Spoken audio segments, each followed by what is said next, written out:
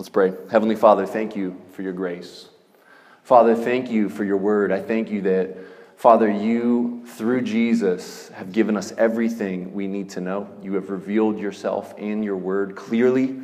We don't have to wonder what your will is. We don't have to sit and ponder for hours and meditate on what you want. You have laid it out clearly in your word. And I pray that tonight we would see more of your will and we would have the power of the Holy Spirit to submit to what you have revealed. Father, show us ourselves. I pray that tonight's message would be a mirror to our greed, and that you would help us to be loosed from greed's power and greed's grip. Only you can do this, Father, by your Spirit, and I ask that tonight would be a means to that great end. May we be transformed more into the image of Jesus for his glory, Father, for your glory, for the Spirit's glory, for our good, and then for the good of all those who we come in contact with. We ask this all in Jesus' name. Everyone said? Amen. So Jesus, after giving us the Lord's Prayer, and after giving us instructions on how to fast, and many of you told me about your fast throughout the week, and that's encouraging. When you respond to a message and you take the challenge that I throw out, it's encouraging to me. And so I thank you, all of you who participated in the challenge last week to fast and to ask God to move on you and on the church as a whole. Thank you. And you know the benefits experientially from doing it. Okay, so tonight, Jesus then, following instruction on forgiveness and in how to fast and how not to fast, he talks about treasures, possessions. And really, this is about greed. If we want to say, what is this section of the Sermon on the Mount about? This is about greed. And for us as Americans, this is our text. Oh my goodness. What is greed? Greed is the excessive desire for wealth or possessions. Excessive desire for wealth or possessions. I want to talk about greed in three ways, and then I want to talk about how to fight it, how to fight greed. I want to talk about greed being rooted in pride, greed being rooted in what you treasure and its blinding power, what you treasure and its blinding power, and then greed rooted in security. And then how to break greed's power on us. How to break greed's power on us. Wealth in our American culture is much more than mere money. You know that. It's more than just money. It's more than just having. It's a signal of our significance, isn't it? It's status. It's elevated to a place of, this is why I matter. Because of what I have, what I possess, the numbers in my online banking account. This gives me meaning for us as Americans. Money means more than just having money. It's more than a resource. It's more than a tool. It's risen to the level of identity for many of us. Wealth gives us meaning and a place in the world, listen, above or below others. We cannot help but think in terms of economics. I'm above you. Or you're below me. Or you're way above me. We can't help but do that. That's the air we breathe. One man's ceiling is another man's floor. There are places in the world where people don't have running water. You know that, right? They have to go to wells and collect water and then take it in jugs to their homes. And that means they put buckets on the ground and bathe themselves with the buckets. And we're upset because we have one car. See, for us, wealth is meaning in America. It's not just necessity. It's not a tool to survive. It gives meaning. Why? Because money can give us possessions which then say something about us. Let me give you an example. Okay, let's say you're a woman. You walk into Target and you head over to the bathing suit section. And it's January 1st. You know how that works, right, ladies? It's New Year's Day sale on bathing suits because we got to start when it's cold to get you thinking about the beach. Okay, and then you, ladies, you look over and you see a woman in the bathing suit section and she is far more attractive than you. And immediately you start to scout her. But then you notice on her arm is a Target purse. You're like a $19 or $20 or $30 purse. But you have your $500 designer purse. And so what do? You hold it up and you get your Burt's Bees chapstick out of it, making sure she can see it, because that makes you more valuable than her, because your purse is, well, about $460 more than hers. And though she's better looking than you, you feel better about yourself because you have a more expensive purse. Tell me it's not true. Or how about this, ladies? A woman who's more attractive than you. So immediately you're starting to feel jealous. But yet you look at her clothing and you recognize the brands. And you look at her shoes and you recognize the expense of her shoes. And then you start to look at yourself and you realize, my clothes are name brand. My shoes cost more than you. And so you then start to size her up. But then you look at her and you look at your clothes and you're like, you're not much more valuable than I am. Why? Because of your clothes. And aren't we doing this all the time? Aren't we sizing people up, looking at what they have or how they look, and then we automatically compare ourselves to what they have and we don't? Or how about you guys? How about you're a man and you just went shoe shopping on eBay and you got for $1,500, you ready for this? The Nike Air Yeezys, the first edition, the tan ones. $1,500. So what do, guys? You strap those Yeezys on and you go to the mall. Not because you need anything, but because you want to show off the shoes. And so you walk through the mall. You got a little limp. And it's not because the shoes are so worn that one of the soles is worn down. You just feel like limping. And what do? You go into the shoe stores, not because you need shoe stores, but because you want people to notice your $1,500 shoes. And so you're looking at all the shoes on all the people, and you're like, yep, I got the most expensive shoes in this. And you immediately ascribe value to yourself over all those people in the room because your shoes are more expensive to them. Tell me it's not true. Or, this could be a male or a female one here. Let's say you get a new car. And it's a nice car. It's the nicest car you've ever had. And so you pull up into the parking lot to get ice cream or to go into Walmart to get some food or whatever. And you notice people noticing you getting out of your nice car. And you see what they're driving. And you go, yep, I know mine costs way more than yours. I know it's nicer than yours. And therefore, even subconsciously, this happens in seconds. You ascribe value to yourself and you in your head say, I am more valuable than you because my car's nicer, it's newer, and your car's a piece of trash. And so you're a piece of trash compared to me. We do this in a second's flash of consciousness, and we do it all the time. Whether we're in the parking lot or we're in the mall or we're at Target or we're on the internet, we're always comparing ourselves with other people, and we happen to compare ourselves economically often, don't we? Because, listen, in America, you are what you drive. You are what you wear. You are your new shoes. You are the gold around your neck. You are your watch. Right? See, wealth is more than just resources for survival and for maybe benefiting others. It's, I'm important because of what I have and what I can buy. It gives me value. Now, for Christians, we know this is ridiculous. However, we as Christians fall into this. Or we were this, and now Jesus is transforming us to not be like this. If you are like this, Jesus is on a mission to change you. Just know that. It's not good, and he is on a mission to change you. Okay. It could be the house you live in. It could be the neighborhood you live in. It could be what's in your house, like the designer towels or the expensive soaps or, any number of things. Like, hey, you see that stamp on my furniture? That stamp means that cost a lot. That's not a Big Lots couch right there, bro. Right? And you feel good because people notice what you have because you feel like that makes you more valuable. Because you own expensive things. This is how it works, guys. And so, some of you are saying right now, that's not me, I'm broke. I'm broke, you're not talking to me.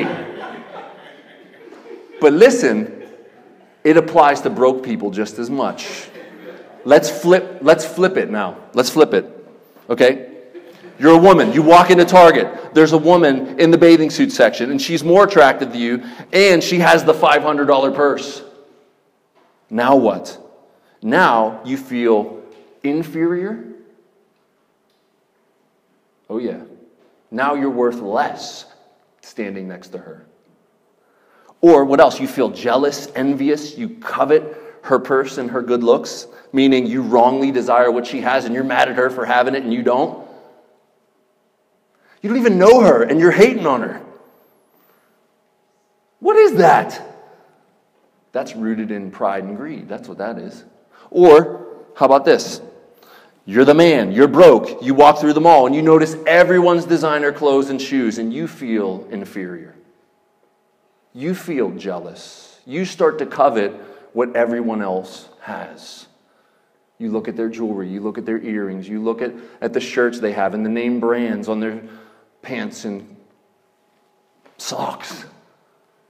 You're like, I know how much those socks cost. And some of you are very quiet because I'm talking to you. Huh. Now, how about this one? This happened to me the other day. Let's get personal. I'm working in Wexford. Wexford's a 7-8-figure sometimes culture. And I'm at this expensive restaurant, and I'm working in their restaurant, and they opened while we were still in there. So they started serving lunch. And wealthy business people just loaded this place up. Okay, and so I begin to unload all my stuff out of the building and into my work van. And I notice all of the cars in the parking lot. Audis, BMWs, Cadillacs, Mercedes, Lexus. And you know what I was tempted to do in that moment? Say what we always say. It must be nice. Right? Oh, it must be nice to drive a Mercedes and be able to eat here and hang out on lunch for an hour. And what are we doing in that moment? We're coveting. We're jealous. And it's rooted in greed and pride. And so you could be broke and be just as greedy as the 6-7-figure guy. Like, being greedy doesn't mean you have a lot of money. You could be as broke as ever and be the most greedy person on the planet. Mine. That's what greed says. Mine. And it grabs and it hoards. C.S. Lewis helps us.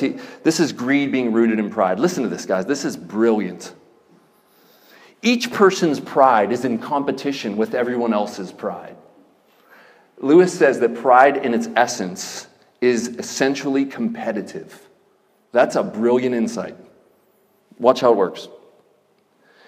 It is because I wanted to be the big noise at the party that I'm so annoyed at someone else being the big noise at the party. He says, two of a trade never agree.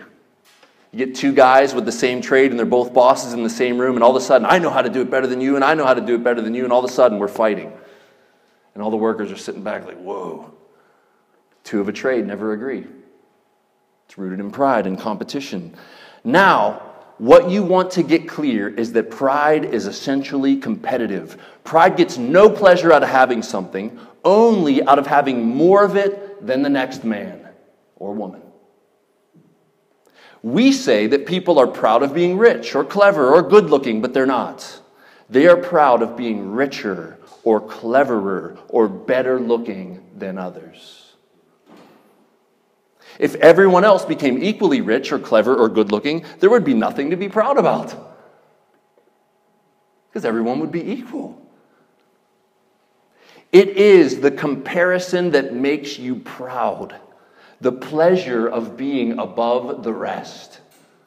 Whew. Once the element of competition is gone, pride is gone.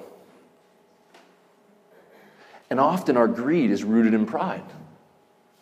We want so that we can be competitive because we think that the more we have and the better we have makes us more valuable and better than other people.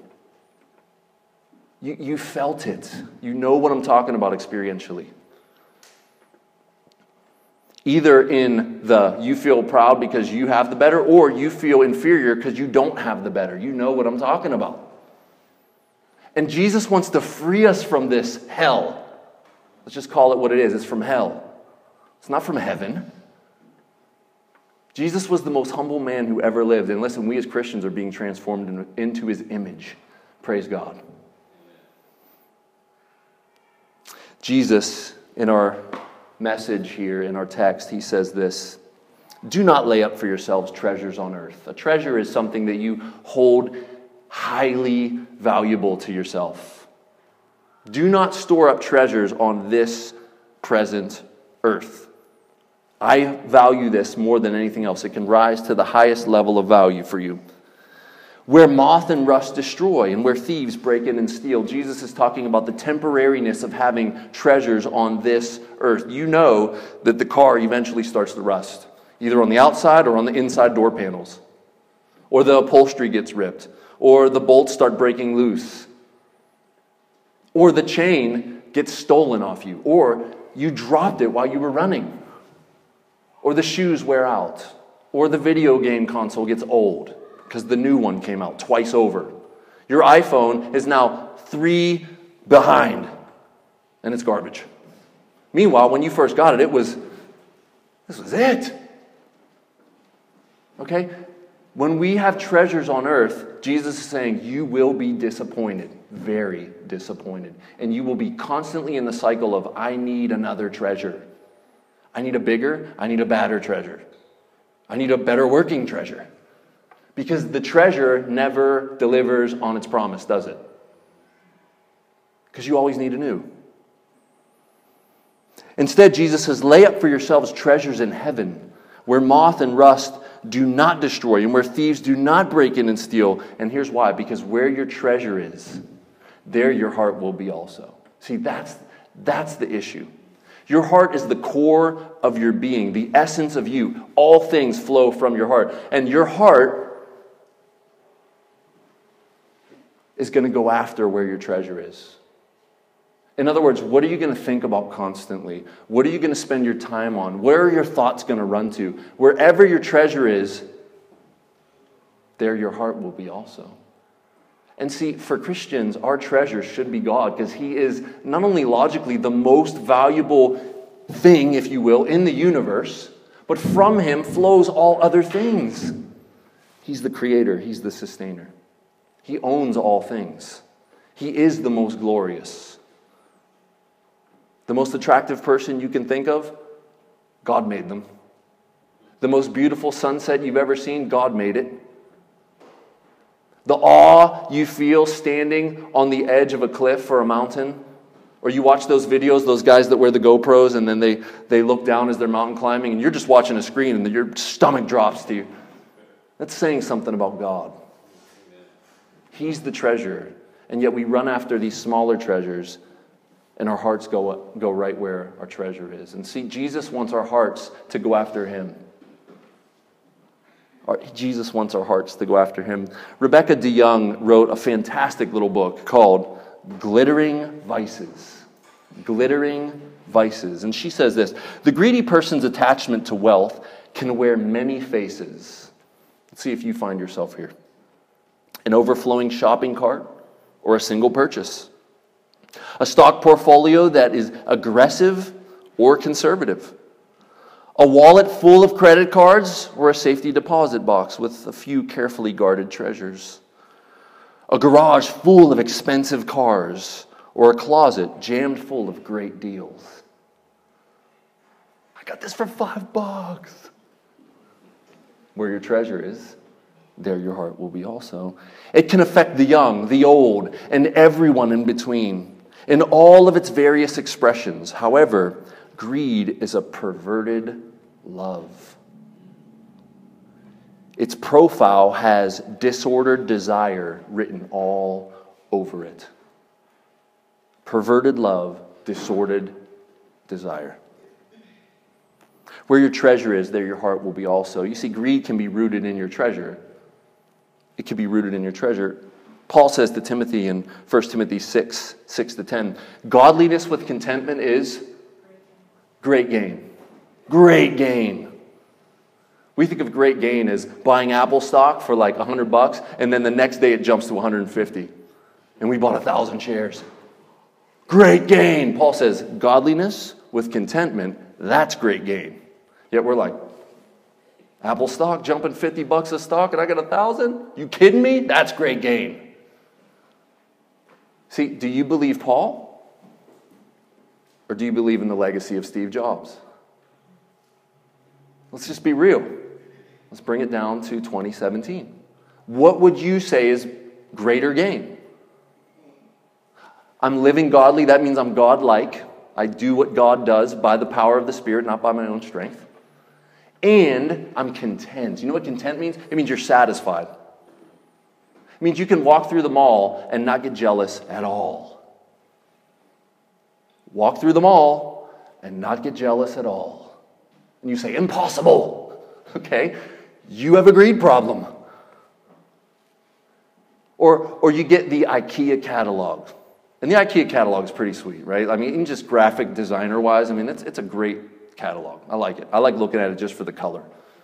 And then all of a sudden, wait. All of a sudden, your home is trash, isn't it?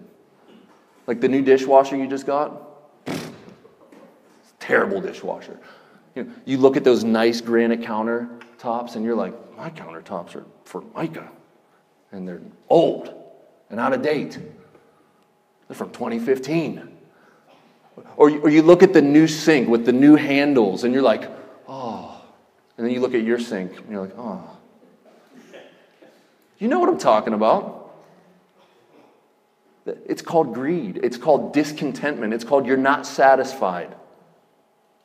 And for some of us, listen, so let's get personal. What about you, Chris? We know you're greedy. You're right. You know what I do when the CBD Christian book catalog comes? I throw it away. I don't even look at it. Because I know that when I look at it, I'm going to go down and look at my library of 150 to 400 books I haven't even read yet and be like, my library's terrible. I need all of Spurgeon's books, not just 50 of them. I could get the whole Spurgeon library right here, and then it would sit on my shelf, and I'd feel guilty because I got no time to read it. But I'd have it. I could bring you down to the basement and be like, come here, you got to see this. And it would glow a little bit, right? I'd attach like a little light to it, the little LEDs, and I'd hit a button and be like, mwah. So what do? I get the catalog in, and I'm like, nope, no opportunity for the flesh there, and I just throw it away. I don't even look at it. Yeah, that's a real thing. It's a real thing. Okay. Paul says to Timothy, godliness with contentment is great gain. Some of us need to memorize that and repeat it to ourselves. What is great gain? Godliness plus contentment. Why? What does he say? For we brought nothing into the world. You came in naked, crying, gasping for air. And we can take nothing out of the world. That points to what Jesus said here, doesn't it? Because if your treasure's here and you're not here anymore, you just lost your treasure. But listen, if your treasure is up ahead of you in heaven, where moth and rust can't destroy and where thieves can't break in and steal, you die, and what does Paul say? Great gain. Gain. Though I lost everything on earth, I gained. Because God is your ultimate treasure, and then secondly, your reward is waiting for you. Gain. But for most of us, we couldn't stand the thought of losing our stuff because, well, it's our treasure. And where your treasure is, there your heart will be also. Paul continues, but if we have food and clothing, with these we will be content. And I don't think any of us in here could say that. Myself included. Food and clothing? You mean not even a home? Like no hot water, Paul? No dishwashers? No car? Not like 50 outfits to choose from? Not 17 shoes to choose from? Just food and clothing? Like he probably means like 2 or 3 articles of clothing, not like your expanding closet. For some of you, Plato's closet. That's what your closet looks like. I'm just playing with you. Relax. Okay? Relax. Paul continues. But those who, listen to this, please. Some of you are going to hear this and you're just going to not believe it. But those who desire to be rich, I dare not take a survey and say, who of you desires to be rich? Why do I dare not take that survey? Because of what Paul's about to say next. But those who desire to get rich fall into temptation, into a snare, into many, many senseless and harmful desires that plunge people into ruin and destruction. Like, what's wrong with wanting to be rich? Paul says, desires that plunge many into ruin and destruction. Ruin and destruction.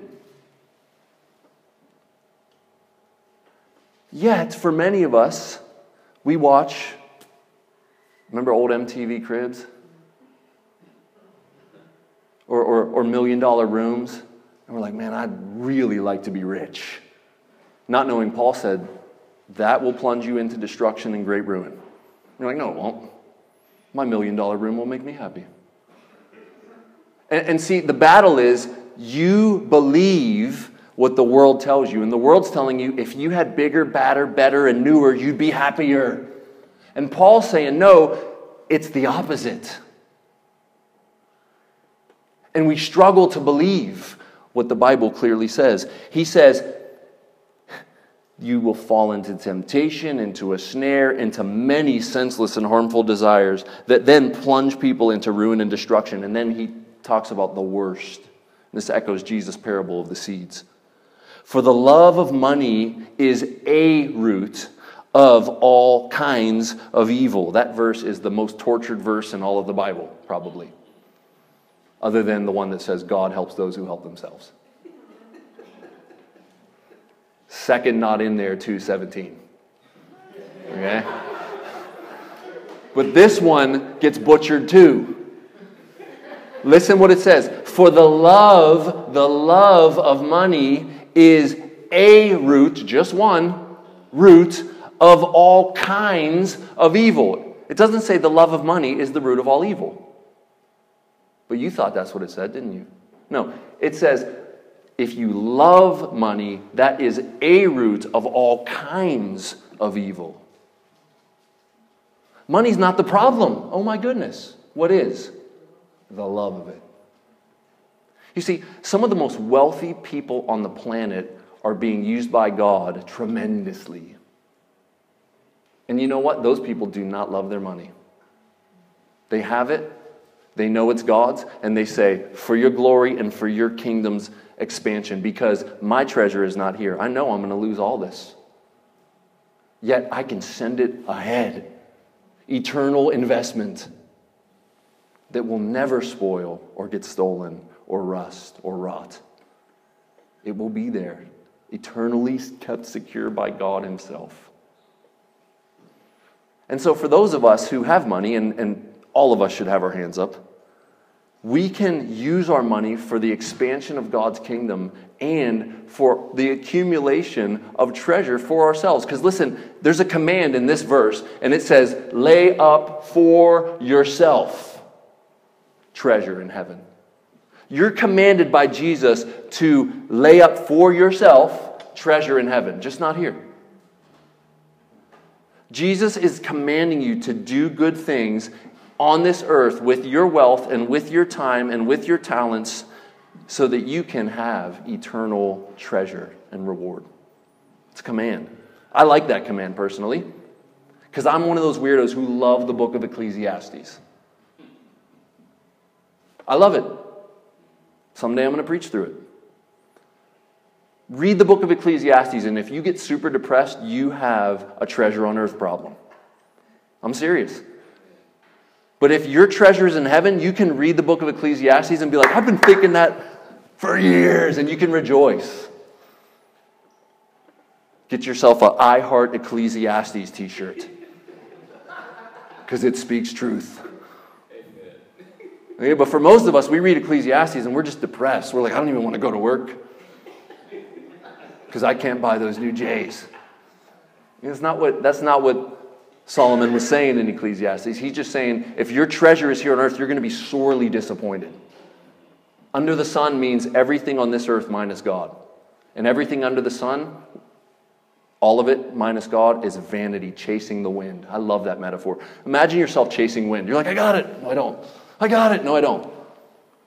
All your efforts on earth minus God are that. I got it. No, I don't. It escaped your grasp again. It's like trying to grab water coming out of the faucet. I got it. No, I don't. I got it. No, I don't. Chasing the wind. It's a brilliant metaphor for your life without God. Chasing the wind. I hope that you guys in this group could not wear that t-shirt. I live for chasing the wind. I pray it not be said about us. So how hard is it for you to give away your money? Is it like a funeral? Is it so grievous to you to release even $1? Listen, that's a real thing for some people. Some of you are laughing because that's not your deal, but for some people to release any money from their possession is grievous, and you're greedy, just so you know. You have a greed problem, and Jesus is talking to you. He's trying to help you. He is rebuking you, but he's helping you. Is your generosity, so let's ask this. You're like, no, I could give $1 away. It's not too hard. Okay. Is your generosity sacrificial? What does that mean? That means it hurts you. That means that, for some people, they can't buy what they want because they're giving that money away. Is that you? Is your giving sacrificial to the point where if we totaled up your end of the year generosity, not just to Eternal City Church, but in general, like helping people, and if we totaled it up, would it cost you a Wendy's meal? Or would it be a used car?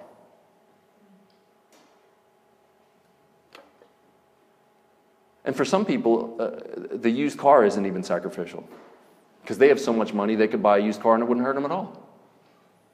See, everybody's different, and it's not about the amount. It's about, are you sacrificial in your giving? And listen, you're giving to God who owns it anyway. When you say mine, it's because you have a wrong understanding of whose it is anyway. It's not yours. Mine should not be a Christian word. It's not yours. God gives it to you as a gift and a stewardship to say, what will you do with it? Will you be generous? Will you hoard? Will you be greedy? Will you spend it all on yourself? And some of you are like, man, I buy people Christmas presents. I'm not greedy. You might be. You might be. Hey, I'm kind of like casting it out. If it lands on you, it lands on you. Okay? I'm not aiming at anyone in here. Do you mourn every time you give something away? I remember one time I was challenged, take your most favorite piece of clothing and give it away. And I was like, no. And I remember doing it. I had just got this fantastic hoodie, and I was like a hoodie guy, and someone challenged me to do it, and I was like, I don't want to give this hoodie away. And I gave it away, and it was terrible. But you know what? It was good for me to do that, to part from something that I loved and it was valuable to me. It was good to give that away. It's a good exercise. And some of you were like, please don't make me give away my favorite piece of clothing. Please don't ask me to do that. Please. Doug Logan said this. Listen, is this you?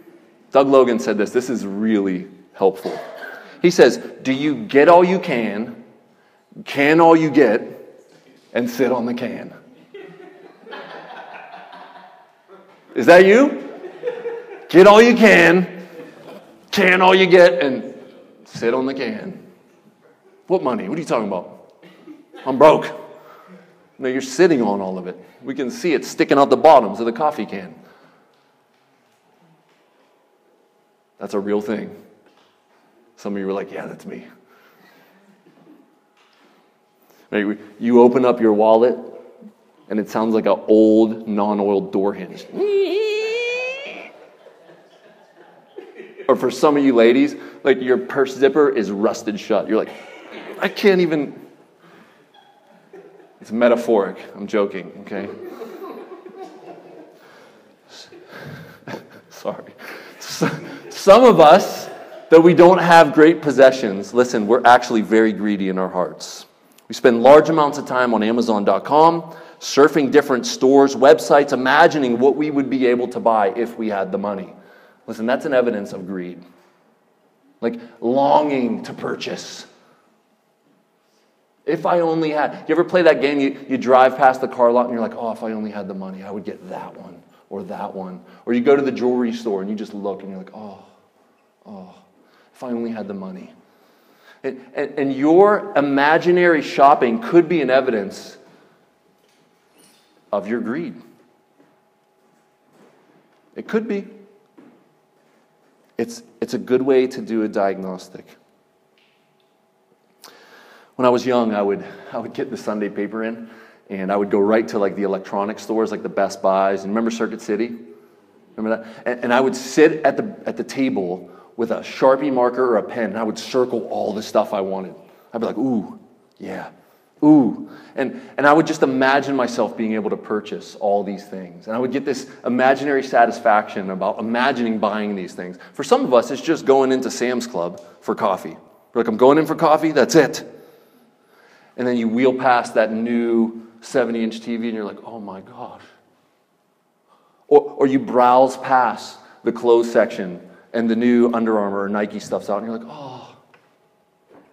Or you drive past the little Bluetooth speaker section and you're like, oh, the Bose one is only $100. And what are you doing? You're like, oh, I'm just imaginary shopping. No, you're not. You're expressing your greed. Because you're imagining that if I just had this, then I'd be happy. Then I'd be satisfied. Then I'd be fulfilled. And they're all lying to you. Every TV, every Bose speaker, every article of clothing, every shoe is saying, buy me, you'll be happy. And then you get it and they're like, ha, ha, ha. Ha! And you know what I'm talking about because you're not happy when you get it home and you try it on. Most of you feel guilty. You're like, I should take this back. This was too expensive. Right? Yeah. Jesus says in Luke 12, I'm taking a very heavy subject that hits all of you and I'm trying to make it as light as possible. Okay? Luke 12, 31, 21, the parable of the rich man, you know it well. I'll just reference it. Someone in the crowd said to him, teacher, talking to Jesus, tell my brother to divide the inheritance with me. How many families break up over getting their mother and father's stuff? Turns into feuds and wars, and it's all a greed fest. That's what it is. It's the sin of greed. And Jesus says this, verse 14, man, who made me judge or arbiter over you? And he said to them, take care and be on your guard. Guard. Watch out. Be on your guard against all covetousness. That is one of the 10 commandments.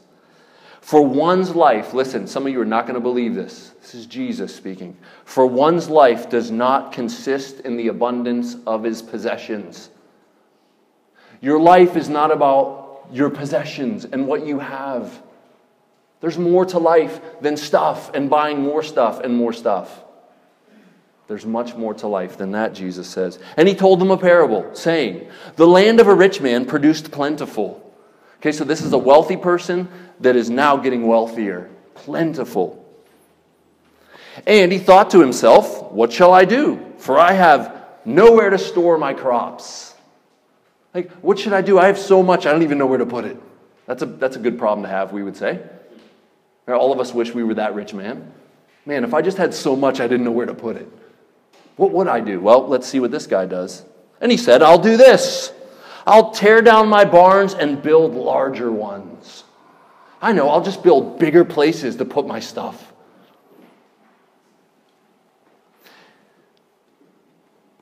And I will store all my grain and all my goods. And I will say to my soul, now he's going to coach himself, soul, you have ample goods laid up for many years. Relax.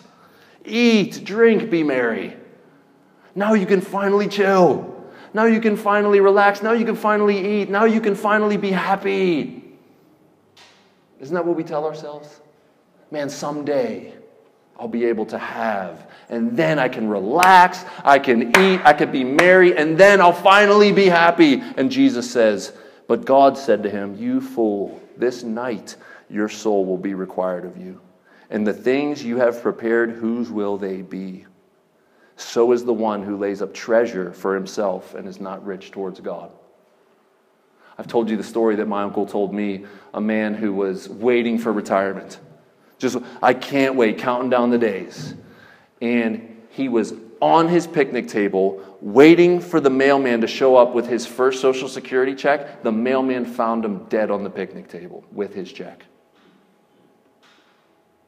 I can't help but think about Jesus' parable here. Your soul will be required of you today. And then who's going to get all your stuff? Who's going to get all you worked for? Listen, friends, all of the libraries and museums in Pittsburgh, those are dead men's wealth. They're not enjoying it anymore. And for most of them, they were not rich towards God. And their only legacy lives on in the front of museums and on the names of buildings. But we have the opportunity to be generous and to fuel the work of God, and in so doing, lay up treasure in heaven that will last forever.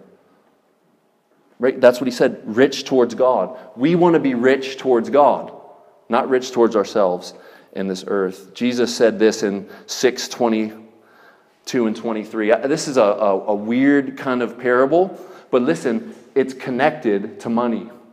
Some of us never knew this was connected to money. We've heard it ripped out of context. The eye is the lamp of the body. So, if your eye is healthy, your whole body will be full of light. But if your eye is bad, your whole body will be full of darkness. If then the light in you is darkness, how great is that darkness? And we're like, that has nothing to do with money. But then he goes right on to talk about money. No one can serve two masters. Either he will hate one and love the other, or he'll be devoted to one and despise the other. You cannot serve God and money. There's no way he's going to talk about money, jump to talking about something else, and then jump to talking about money again. He's talking about money in 22 and 23. And then we have to ask the question, what does that have to do with money? Right? So let's think about it. The eye is the lamp of the body. That means light comes in through your eye, and it gives your body the ability to see what's going on and to move about. If your eye is healthy, your whole body will be full of light. In other words, you can see where you're going, you can go about your day, your eye is healthy. But contrast, if your eye is bad, if you're blind, just close your eyes, you can figure out what that feels like and looks like. If your eye is bad, your whole body will be full of darkness. No light comes in. What's going to happen? If then the light in you, this is it. If then the light in you is darkness, how great is that darkness? What in the world is he saying? He's saying there, listen, if you don't think you're greedy and you actually are super greedy, that's great darkness. If he's saying to you, don't store up for yourself treasures on earth, and you're like, I don't, yet you are, that is great darkness. You just can't see it. You're blind to your greed and to your hoarding and to your storing up treasures. And he says, if you think you're okay, full of light, and yet that light is darkness, that is great darkness. You're in big trouble. It's a wake-up call. He's saying, don't say to yourself, I'm not greedy. And you actually are. Because if you're that person, then Jesus is saying, how great is that darkness? Like you're blind to your blindness. And that's great darkness, he's saying. That's how it's connected. So we shouldn't fool ourselves and say, I'm not greedy, when you actually are. And so deceive yourself. And the light you think you have, I'm not greedy, actually is darkness. And Jesus says that is great darkness. Greed has a massive blinding power. Listen, because you don't think you're greedy. Why? Because you can look at a lot of other people with way more than you. Like you can go on Facebook at any time and see the places people are eating and see what they have and see where they went shopping. And Megan and I were just walking out of a Starbucks the other day, and a woman was taking a picture of her like latte or something. And we know what she was doing. because you do it. She was putting her latte on Instagram or Twitter or Facebook. Right? And then that shows up on your feed and you're like, wish I had the money to buy a latte. And Jesus is saying, listen, that's greed. And if you think you're not greedy because you don't have the money to buy a latte, that is great darkness. It's all about the heart. It's not about being able to buy something or not. What is your heart doing? Listen, broke people are some of the most greedy people on the planet. Amen. And we could say the same for rich people too, right? But I know for most of us, we're like, listen, I got HGTV. I'm not greedy. Right? Because you can watch people spend $500,000 on a second and third home. And you're like, I can't even afford my mortgage. I'm not greedy. Meanwhile, Jesus is saying, wait. If that makes you jealous and you covet and that makes you not content, maybe the light you think you have is actually darkness. And if that's the case, how great is that darkness? Do you see how dangerous this is? Godliness with contentment is great gain. Jesus said, your life doesn't consist in the amount of possessions you have. Yet, when I say it, you're like, I don't believe it. Or you're fighting to believe it. And it's because of the air we breathe. It's because of the air we breathe. Rebecca DeYoung continues. She says, imagine that others had access to all our financial records. And spending habits, investment portfolios, savings, checkbook registries, tax returns, cash flow, but knew nothing else about us. All we were able to do was look at your financial world. But we didn't know you at all. We just knew your name, and we knew your spending habits, and we could look at everything financial about you. What's that going to say? Well, she goes on. What sort of judgments could they make about our character, our loves, our excesses, and deficiencies? Greed is an internal problem, but it does not necessarily stay hidden inside. Patterns of getting and giving can reveal our heart's deepest priorities and attachments. Our patterns of getting and giving can reveal our heart's deepest priorities and attachments. I'm attached. Greed being rooted in security, and we're done, okay? DeYoung continues, loving money is the root of evil when having money becomes the goal. Now listen close. Listen close. Loving money is the root of evil. Remember, the love of money is a root of all kinds of evil. So she says, loving money is the root of evil when having money itself becomes the goal. Thomas Aquinas argues that human beings are tempted to seek material wealth because it gives us the illusion of self-sufficiency. Self-sufficiency. And therefore serves as a powerful incentive to deny our need for God. God, I don't need you. I got this. She continues, who among us would want to give up the power to make ourselves comfortable and secure in this world? The possession of money represents this self-sufficiency and the power to secure it, and is a convenient and much less demanding replacement for God. A convenient and much less demanding replacement for God. In other words, for some of us, it's not that our identity is wrapped up in what we have or don't have. It's that I want security and my bank account gives me security. In other words, God doesn't give you any security. Tell me that's not an American danger. Like, we frantically go online and look at our online banking. We go onto our investment Vanguards and our mutual fund sites, and we're like, oh, I'm okay. Meanwhile, what does the writer of Hebrews say in chapter 13, 5 and 6? Keep your life free from the love of money and be content with what you have. For he says, this is God, I will never leave you or forsake you. So we can confidently say, the Lord is my helper. I will not fear. What can man do to me? He contrasts loving money with being fearful. That means security. If I have money, I'm less afraid. How many of you know what it's like to start to worry about what if? Oh my goodness, what if I won't be able to get to work, and I won't be able to go here, and my life's going to fall apart, and all of a sudden fear, and if you just had the money, then you wouldn't have that fear. But God is saying, the Lord is my helper. So okay, let's do this then. What if it read like this? The debit card is my helper. I will not fear. What can man do to me? Or worse, my credit card is my helper. I will not fear. Praise the Lord, Visa. I will not fear. What can man do to me? Or my savings account is my helper. I will not fear. What can man do to me? My mutual fund investment portfolio is my helper. What can man do to me? My life insurance policy is my helper. What can man do to me? And on we could go, couldn't we?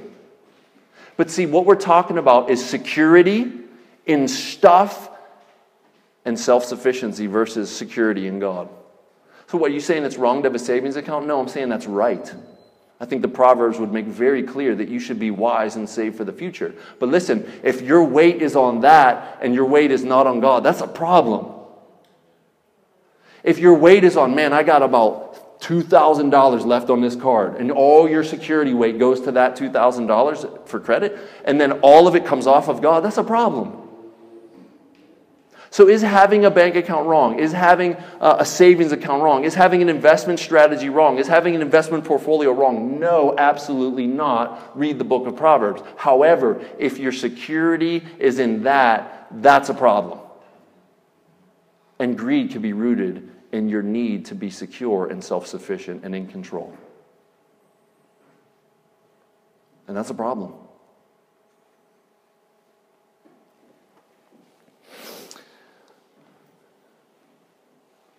How to break the power quickly, and we're done.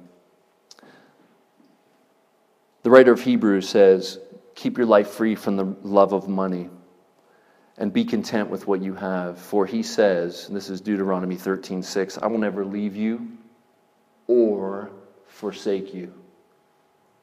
And you know how we can trust that the Lord will never leave us or forsake us? It's because Jesus on the cross cried out, my God, why have you forsaken me? Same Greek word, forsaken. Jesus was forsaken so that it could be guaranteed that you never will be. That's your security. Jesus lost everything. Though he was rich, for our sakes became poor, so that in his poverty we might become rich. Not meaning financially, meaning eternally secure, inheriting the universe with Jesus. Listen, Jesus was forsaken so that you and I never will be. That is fantastic security. If God is for us, who could be against us? Where does our security lie? It lies in what Jesus has done for us, proving what lengths will God go to not forsake me. He'll forsake the Son so that you don't have to ever be forsaken. That is great lengths. The Son himself, the creator and sustainer of the universe, Hebrews 1, was willing to lose everything. He humbled himself, taking on the form of a servant. If you will, the infinite, in a sense, became finite to the point of losing everything, even the Father, so that you will not lose everything, yet gain. Listen, guys, listen to me, every penny, every dime, every minute, every hour, every talent that you give for the sake of God and his kingdom and his glory is not wasted. It will be eternally rewarded. And everything spent on you greedily will be forever lost. Forever lost. And so Jesus is trying to help us here. He's the master investment strategist, and he's saying, don't store it up here. Be generous. Give. Take care of yourself. Right? Like if you can't take care of your immediate family, you're worse than an unbeliever, Paul said to Timothy. So it's not about not taking care of our own. It's not about being wise and storing up for the future. It's about you being generous and not greedy. It's about you having your security in God and not in your money. It's about you not finding an identity in your stuff and rather finding your identity in Christ and being united to Him. So some of us have some heart work to do with God, don't we? We need to ask God to smash our pride and our self-sufficiency and our control issues and our greed rooted in all of those things, and rather to make us humble like Jesus. And that was His promise to us in Romans 8:29. We're predestined to be conformed to the image of Christ. It's beautiful. And so listen, brothers and sisters, you can work hard in ministry without seeing any fruit. And often that is ministry. You will work your tail off and see no fruit. In fact, some people get worse. And you have not wasted a dime or a minute, because it's all going to be rewarded. All of it.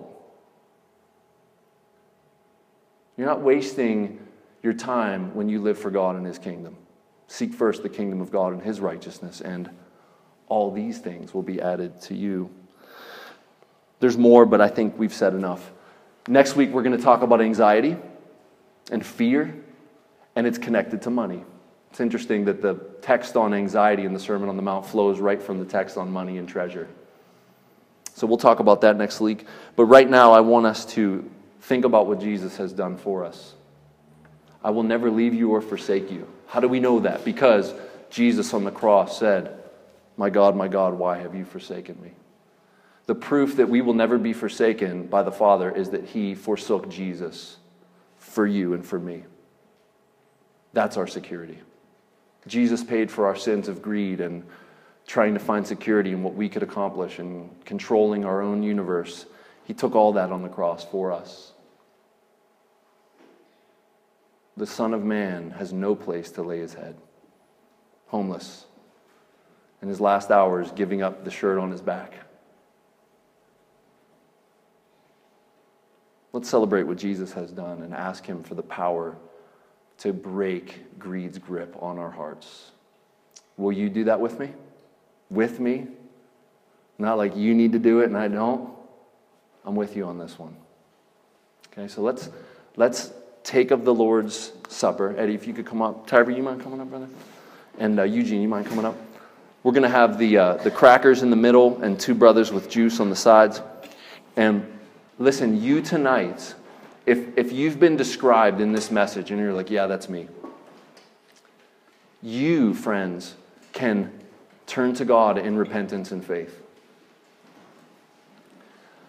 How do we know that? Because no one can serve two masters. He will either hate one and love the other, or he will be devoted to one and despise the other. You cannot serve God and money. Tonight, I would challenge you, if you found yourself in the service of money tonight, it's time to switch masters. Tonight. Like, resolve tonight. I'm no longer going to serve money, because I can't serve money and God at the same time. I'm going to love God so much that I can't stand worldly wealth in comparison. Or I'm going to love money so much that I can't stand that Jesus would even challenge my greed. And I would say if you find yourself in the second camp, you probably shouldn't take communion tonight. If this was all threat tonight, and you don't have any inclination to say, nothing in my hands I bring, only to the cross I cling, and you want to say in your heart, God, help me. Help me to serve you and not money. Then please take communion and ask God for His help. This is how He shows up, right in the middle of our need. And my prayer is that all of you would want to be in that last verse, serving God and not money. Because money is a horrible master. It promises so much and delivers on none of its promises. God promises so much, and all of His promises are yes and amen in Christ.